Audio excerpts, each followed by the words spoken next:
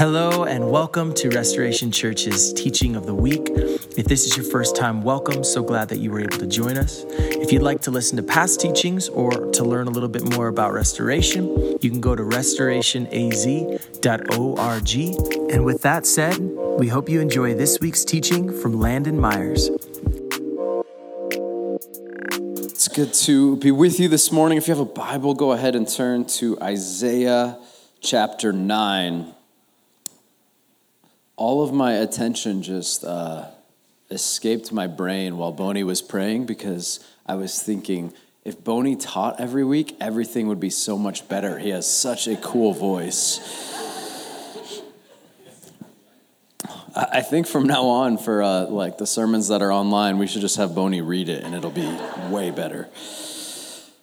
If you're new with us, as Matt mentioned, my name is Landon, and I'm thankful to be one of the team members here with Restoration. And today, we are finishing up, concluding what we call one of our practices. And so it's the last week. Practice groups still will be meeting this week, but this is the last teaching throughout this series of what it looks like to practice being faithful citizens both to King Jesus and to the community Jesus has placed us in. And since this is the final Sunday, it's going to be a little bit different than our normal Sundays or teachings might be. We're going to read some of the scriptures. I'm also going to do kind of a really quick, fast-paced, almost bullet point recap of what we've discussed so far. So if you've been with us, hopefully it's helpful to kind of jog your memory of the different topics and tangible practices we've encouraged you to embrace. If you're new, hopefully you can grab a hold of a few of the things we've discussed, and they might be helpful in the everyday stuff of your life. I'm going to begin by reading in Isaiah chapter 9. A little bit of context. Isaiah is a prophet. He's speaking to God's people, telling them about a future that will be brighter and better and good because their moment right now is bleak. They're wanting something different because they've seen and heard, experienced and felt so much brokenness. And so that's the context. You've probably heard this passage before, perhaps around Christmas time. I'll begin reading in verse 2. The people walking in darkness have seen a great light. A light has dawned on those living in the land of darkness. You have enlarged the nation and increased its joy. The people have rejoiced before you, as they rejoice at harvest time and as they rejoice when dividing spoils. For you have shattered their oppressive yoke and the rod on their shoulders, the staff of their oppressor, just as you did on the day of Midian. For the trampling boot of battle and the bloody garments of war will be burned as fuel for the fire. For a child will be born for us, a son will be given to us, and the government will be on his shoulders. He will be named Wonderful Counselor, Mighty God, Eternal Father, Prince of Peace. The dominion will be vast, and its prosperity will never end. He will reign on the throne of David and over his kingdom, to establish it and sustain it with justice and righteousness from now on and forever. The zeal of the Lord of hosts will accomplish this.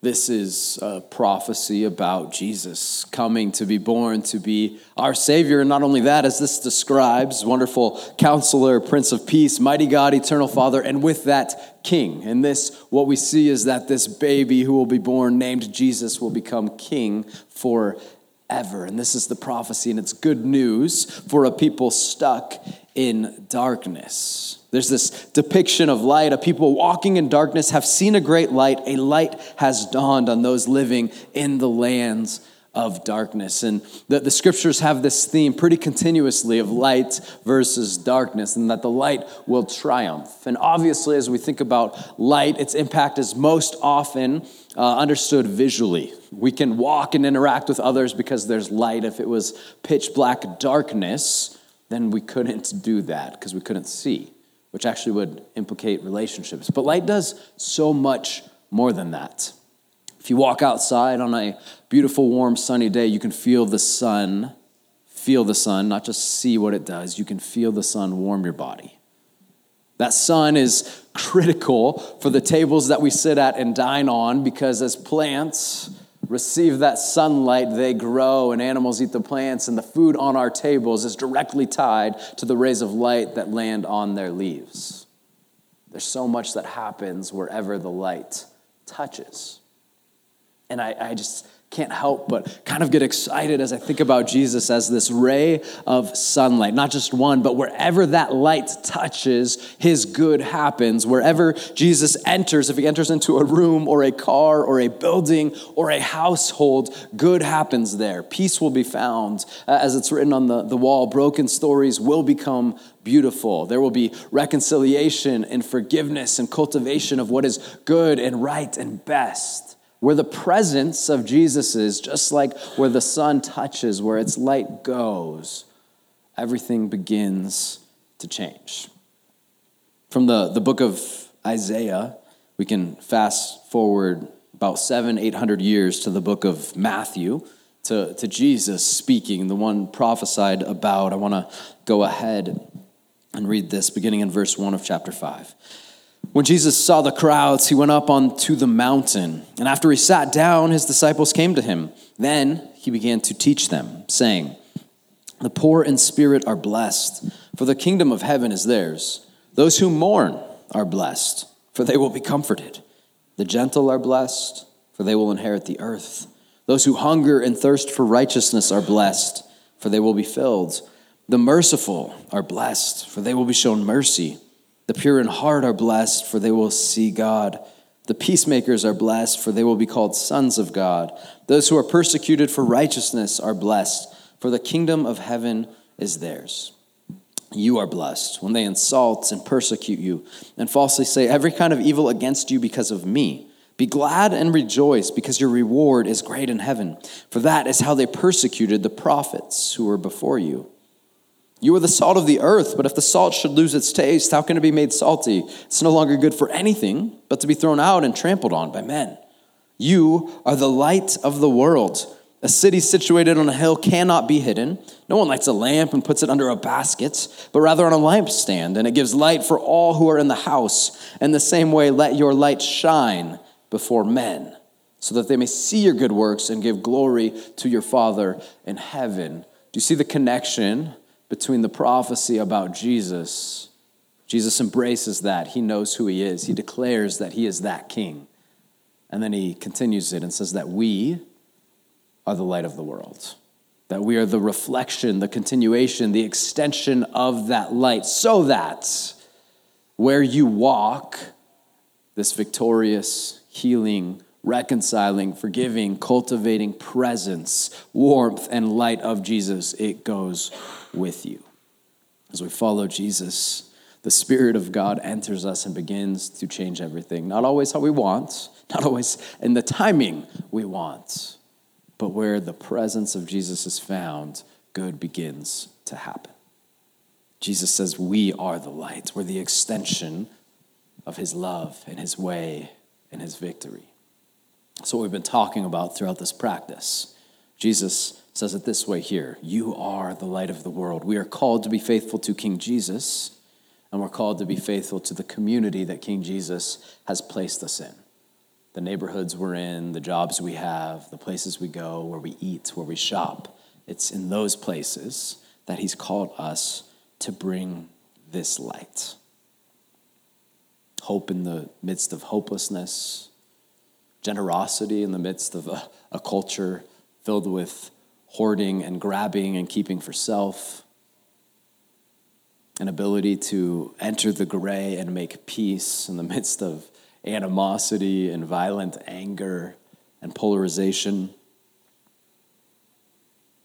The way of Jesus is different, and we're supposed to exemplify that, to be a breath of fresh air in the midst of a culture often filled with darkness. Not a bad culture, but a culture certainly often filled with darkness. So we've been talking about the last 6 weeks, and so now I kind of want to provide a recap. I'm going to put a bunch of the things that we've discussed over the past 6 weeks, and we'll talk through them briefly. If you weren't with us, these were founded in the books of Daniel and Jeremiah, 2 Peter, all throughout the scriptures really, but this is instruction, wisdom for how we can interact as faithful citizens for both King Jesus and the community he's placed us in. We'll start with a few perspectives of exiles. Number one, we are where God has us, even if that is hard to believe or accept. Many of us that are, in my case, standing or sitting in this room don't like some of the things around us. You don't like the political agendas you're hearing about or who's currently in charge. You might disagree with your neighbors strongly, or you get together at a Thanksgiving dinner and your family starts to talk about things and it leads to animosity. There's much we're not okay with, perhaps, in our cultural moments. But one of the things Daniel had to learn as an exile in Babylon is that God himself placed Daniel and his friends in that moment in a culture that was not following God. And he called them to be faithful there. And if God wanted a different plan, he could have easily done it because he's almighty and powerful and perfect and loving. But God chose them for that moment in that place at that time. And God has chosen you for this moment in this place at this time. If he wanted something different, he would have you somewhere different. That doesn't mean that God doesn't see the brokenness and hear our cries when we want something different. He does and he cares. But for a reason, he has us here now. Leads us to our next. It is not our responsibility to change the world. It is our calling to be faithful where we are now. You are not called, I am not called to be Jesus. You can't be. We're not called to save everybody. You can't. That is his job. Or even to convince everybody about Jesus. That's the job of the Holy Spirit. We are called to be like Jesus, though, and to testify to him and to exemplify and model that the way of Jesus is actually good. And so there's both freedom and responsibility in this perspective. You have a job to do. You are called to be faithful citizens to King Jesus and our community. But it's not your job to save everything and everyone. Next on the list, something that is important. Faithfulness as exiles require constant discernment. It's not simple. This book is not a list of do's and don'ts, so there's some do's and don'ts in it. It's not a glossary or encyclopedia. When you're going through something, you can look up, what do I do in this situation? It doesn't work that way. We have to understand the character of God and what he would advise and lead us into in any given moment. Constant discernment is required for exiles. Move on to the next one. I think I missed one that I'll just state. Oh, no, I didn't. I'm out of order here. Moving on now to relational wisdom for exiles. We talked about this early on. We need to find a healthy tension in between isolation and merely Christian community and in between assimilation fully into the values of our culture. If we want to be wise and founded well in the way of Jesus and also valuable to our culture, we need to have both Christian community to guide us and to challenge us, to walk with us through broken and beautiful moments, but we also need to be in the midst of our culture. This is what God has called us to. And what we talked about is that you probably have a lean. You might find yourself listening to only Christian music and watching Christian movies and going to Christian schools and Christian everything, and you don't have non-Christian friends. That's a problem. At the same time, if you just happen to be here today and you don't have Christian circles to challenge you and walk with you, and you're just in the culture outside of a Sunday morning, that is also an issue. We're called to have both and to live into this type of tension. Next, as exiles, meaning we're a part of a culture that's not Christian, but we're allowed to live out our faith within it. We have to develop thick skin and a soft heart. And I think the best way to do that, the best way to do probably most of these, is simply prayer. Ask the Spirit to give us thick skin, yet a soft heart. And what we talked about is that culturally, typically, what we see is the opposite. We have real thin skin. We're offended by everything, not just the church, but our culture at large. Everyone's mad and offended about everyone and everything. And we don't have soft hearts, we have thick hearts that are slow to love, slow to compassion, slow to forgiveness and reconciliation. And how beautiful would it be if we as the church can model this? That we can take offense, we can take injustices, we can handle the hard things that happen because Jesus has blessed us with thick skin. And simultaneously, we have soft hearts that have ears to hear the stories and hurts and desires of the people going on around us, and eyes to see what's actually happening in their lives instead of just a self-reflection mirror in front of us all the time. and a heart to feel what's going on in someone else's life. Thick skin, yet soft hearts. This is the way of Jesus. Another thing we have to recognize is that people are not projects or propositions, politically speaking. They are people. And I think oftentimes we as the church, not just Restoration, but the church at large in our country, we get so distracted. We get passionate about something, and we no longer see a person as a person. We see them as a project. Maybe they need saved. Maybe they need to change how they vote. Maybe they need to change this thing or that thing, often for our benefit, instead of seeing them how Jesus saw them, which is a brilliant human being he created and loved enough to give up his life for and loved enough to rise for. That doesn't mean that we don't need to be intentional in people's lives. We talked about voting, and that matters. It's good to have healthy discussions. It's good to have disagreements. But in that, we can never lose sight of what people are, which is people. Lastly, on the relational wisdom for exiles, we as the church have to shift from judging, shaming, even changing or avoiding people to being among them, interacting with them, seeking the welfare of those around us, sharing tables with them, and loving the people God places in our lives. This is almost word for word what the prophet Jeremiah instructed these exiles in Babylon to do. And that's the shift. Again, it has to do with isolation and assimilation and finding this healthy tension. After that, we continue to discuss how humble resistance, not harsh resistance, not prideful resistance, not knowing everything and telling everyone why you're right and they're wrong, but humble resistance is the way through the gray areas. We all know there's plenty of gray in our lives. There's plenty of gray in the church. There's plenty of gray in how we actually interpret the scriptures. We can often get really arrogant and think we understand this fully, and then you have to step back and realize that the printing press has not been around for that long. The Bible, as we know it printed in every one of our hands or on a phone, has not been around this accessible for very long, let alone how many of us speak Greek or Hebrew. Not many. How many of us deeply understand the cultures that the scriptures were written in? And this isn't a discouragement. We should study the Bible. We can. God has provided incredible scholars and tools to do so, but it should actually give us humility as we seek to interpret something so beyond us. And the Spirit will work in that, but humble resistance is the way through the gray. Rick McKinley put it this way in a book that I've quoted. He says, confronting windows of opposition within a culture can be very challenging.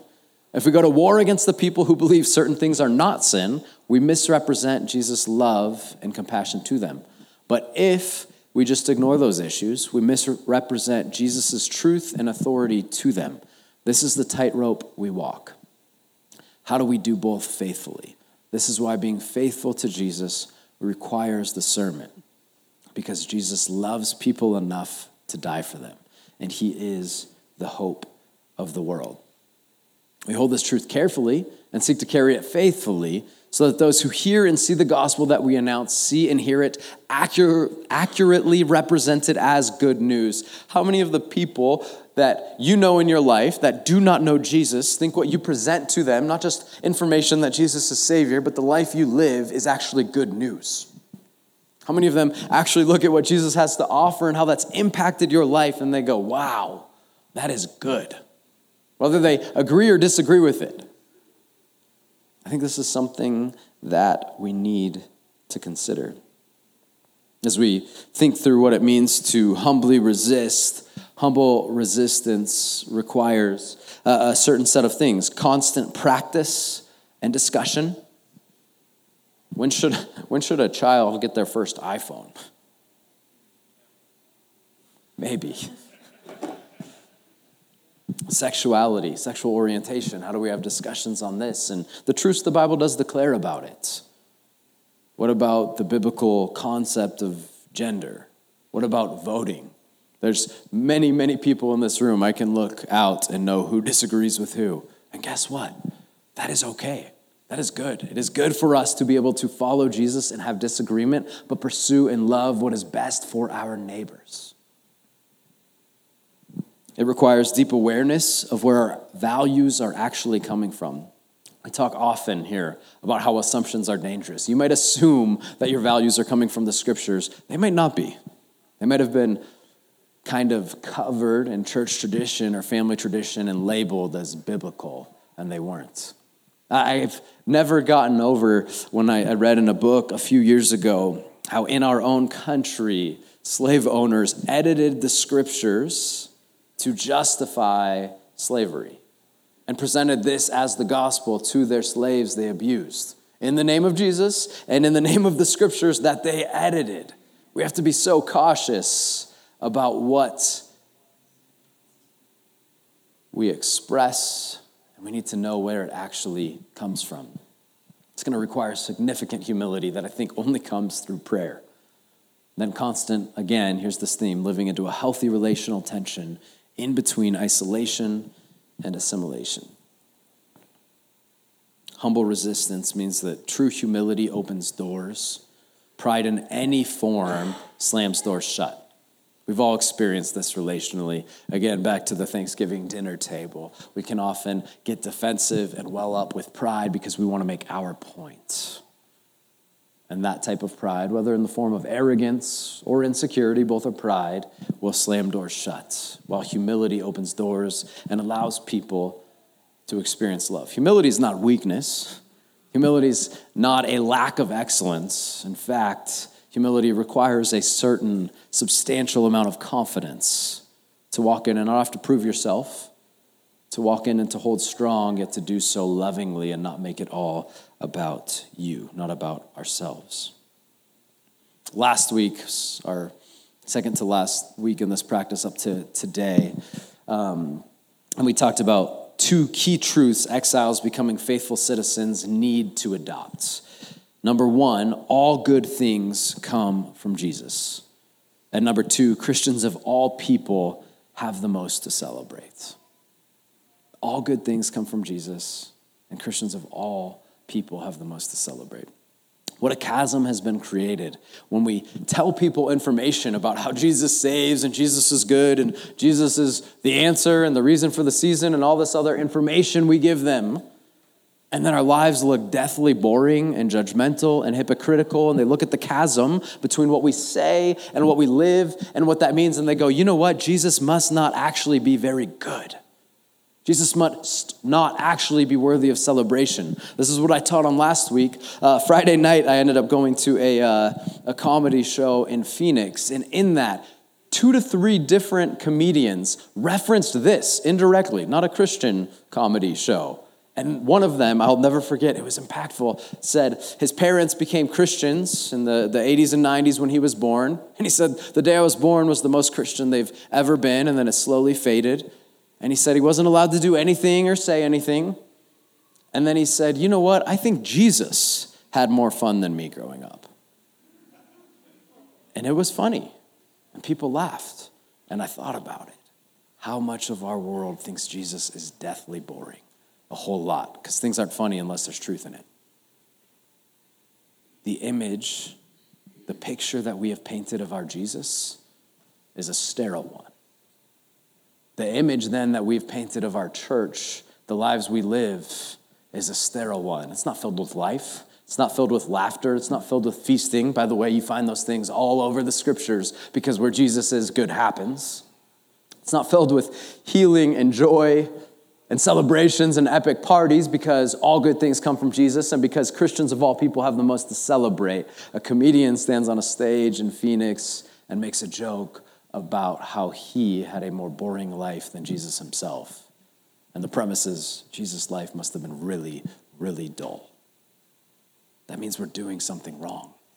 There's a moment where we have to embrace this and go, we have to do better. And it's not like I'm saying you have to go starve yourself or just pray all day long. You have to throw really good parties. Like that should be fun. Eat really good food and laugh with people. Do things that are enjoyable and give all the glory to Jesus because he's the creator of all that is good. We have to, as a church, in the midst of a community that is non-Christian, get to the place where we've embraced the good in life more than others. And you know what? That means we're probably going to err. You're going to do some things wrong. That's okay.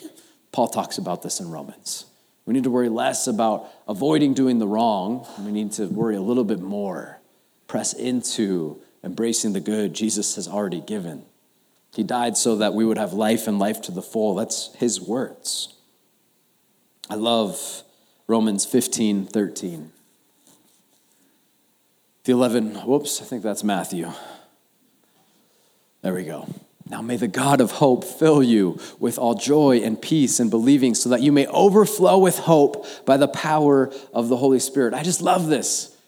When Jesus comes into our lives, we will experience overflowing hope. Not some hope. This is what we talked about last week. Not a half cup full. I talked about how my freshman year of college, I'd go to the cappuccino machine and I didn't know how to stop it. And I just had to keep putting mugs there because I didn't know how to end it. I got through 4. I was making fun of myself. This week in the office back there, I went to fill up the Keurig with some coffee and I grabbed a new mug. I didn't realize the new mug was smaller than the normal mugs I used. I pressed the button. Jeremy's there and it's filling. And I'm like, oh no. It's happening again. This is the picture, though. Our lives are meant to be overflowing with hope. Are they? No, because comedians are making fun of how boring Jesus is. It's got to shift. I love, John Tyson says this, the more we practice the discipline of celebration, the more it will become an instinct. Instead of passing over moments of grace and redemption, we will mark them. And hope and love will seep into our cynical world. Christians are to be hope embodied. Hope dressed in clothes and human bodies, walking around, dropping our kids off at school, entering our places of vocation, shopping in our grocery stores, our coffee shops, dining at our restaurants. Hope walking on 2 legs. Hope breathing with the lungs that Jesus provided for us. Hope celebrating the good that he's provided in our world. Hope lamenting together when we go through things that are brutal, because we still will. But recognizing that Jesus and his hope triumphs any brokenness this world brings. Doesn't mean it's easy, but the light of Jesus is not just healing and saving, it's victorious. Take a second and turn around and look at this mural in the back of the room. We partnered in this practice with a local artist named Brooke Benjamin, so you can see a lot of Prescott, downtown. Prescott Valley has an arrow. Chino Valley does. The Dells, Willow Lake, Thumb Butte. This is where we live. If you look at that map and mural, you can probably point to your home, or at least the direction of it. You can probably point to somewhere you shopped in the last week, or maybe somewhere you ate. That's where Jesus calls us to be the light. I want to read with that in mind from Matthew chapter 28. Jesus is still referencing the same idea. We read this in verse 16. The 11 disciples traveled to Galilee, to the mountain where Jesus had directed them. When they saw him, they worshiped, but some doubted. Then Jesus came near and said to them, all authority has been given to me in heaven and on earth.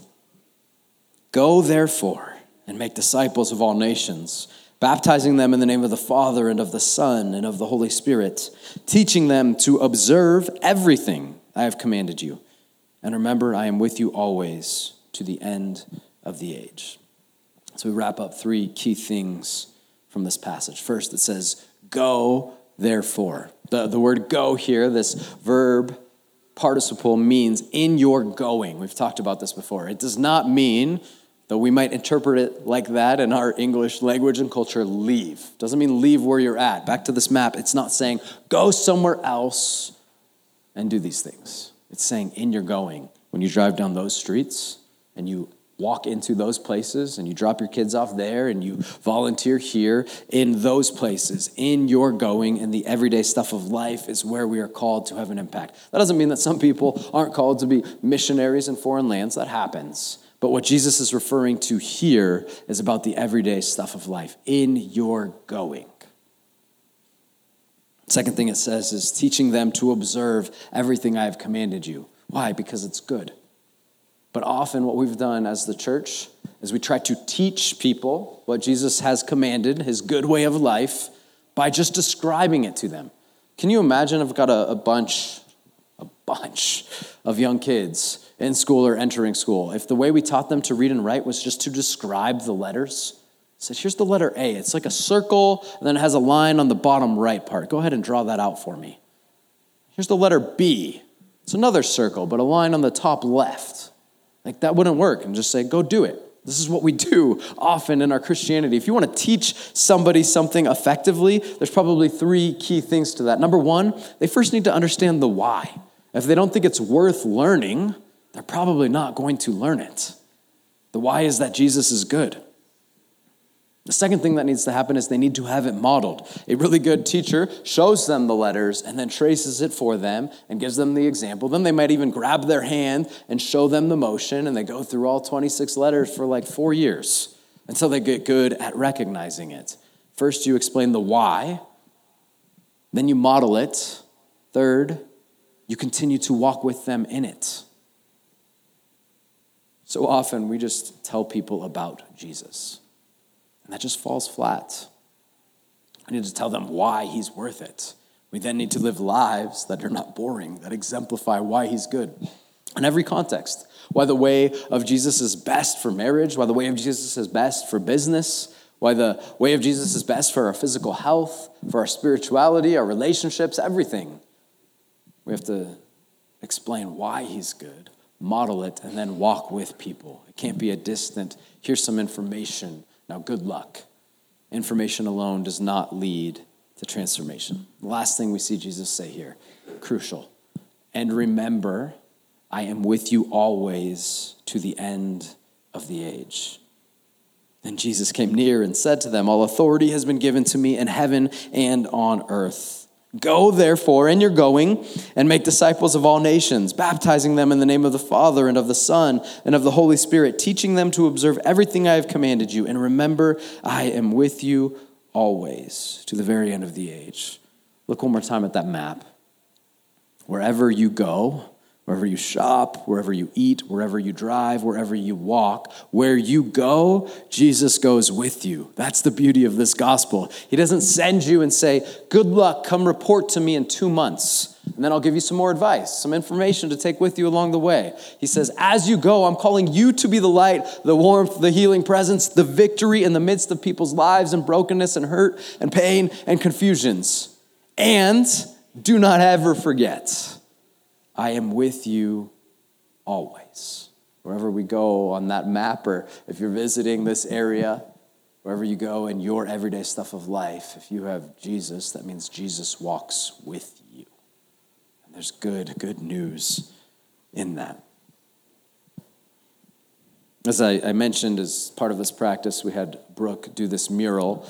We also purchased prints, individual prints of this, that if you're in a practice group, we're going to give to you as a gift, as this kind of token, this inspiration that you can put it somewhere in your home. I actually got one a couple years ago, and it can spark and remind you of the call that we have to be faithful citizens, of the call that we have to be this warm, victorious, healing light in the places we're already going, and that Jesus will be there with us always. We hope it can be a gift that symbolizes the things we've talked about, reminds you of them, spurs you on to continue embracing these things. And so we're going to take communion in just a moment. But before we do that, if you're in a practice group, I'd love for you to go back. Jeremy and maybe Tessa will be in the back. If you're in a practice group, they'll be able to provide that print for you to take and have for yourself as this encouragement ongoing.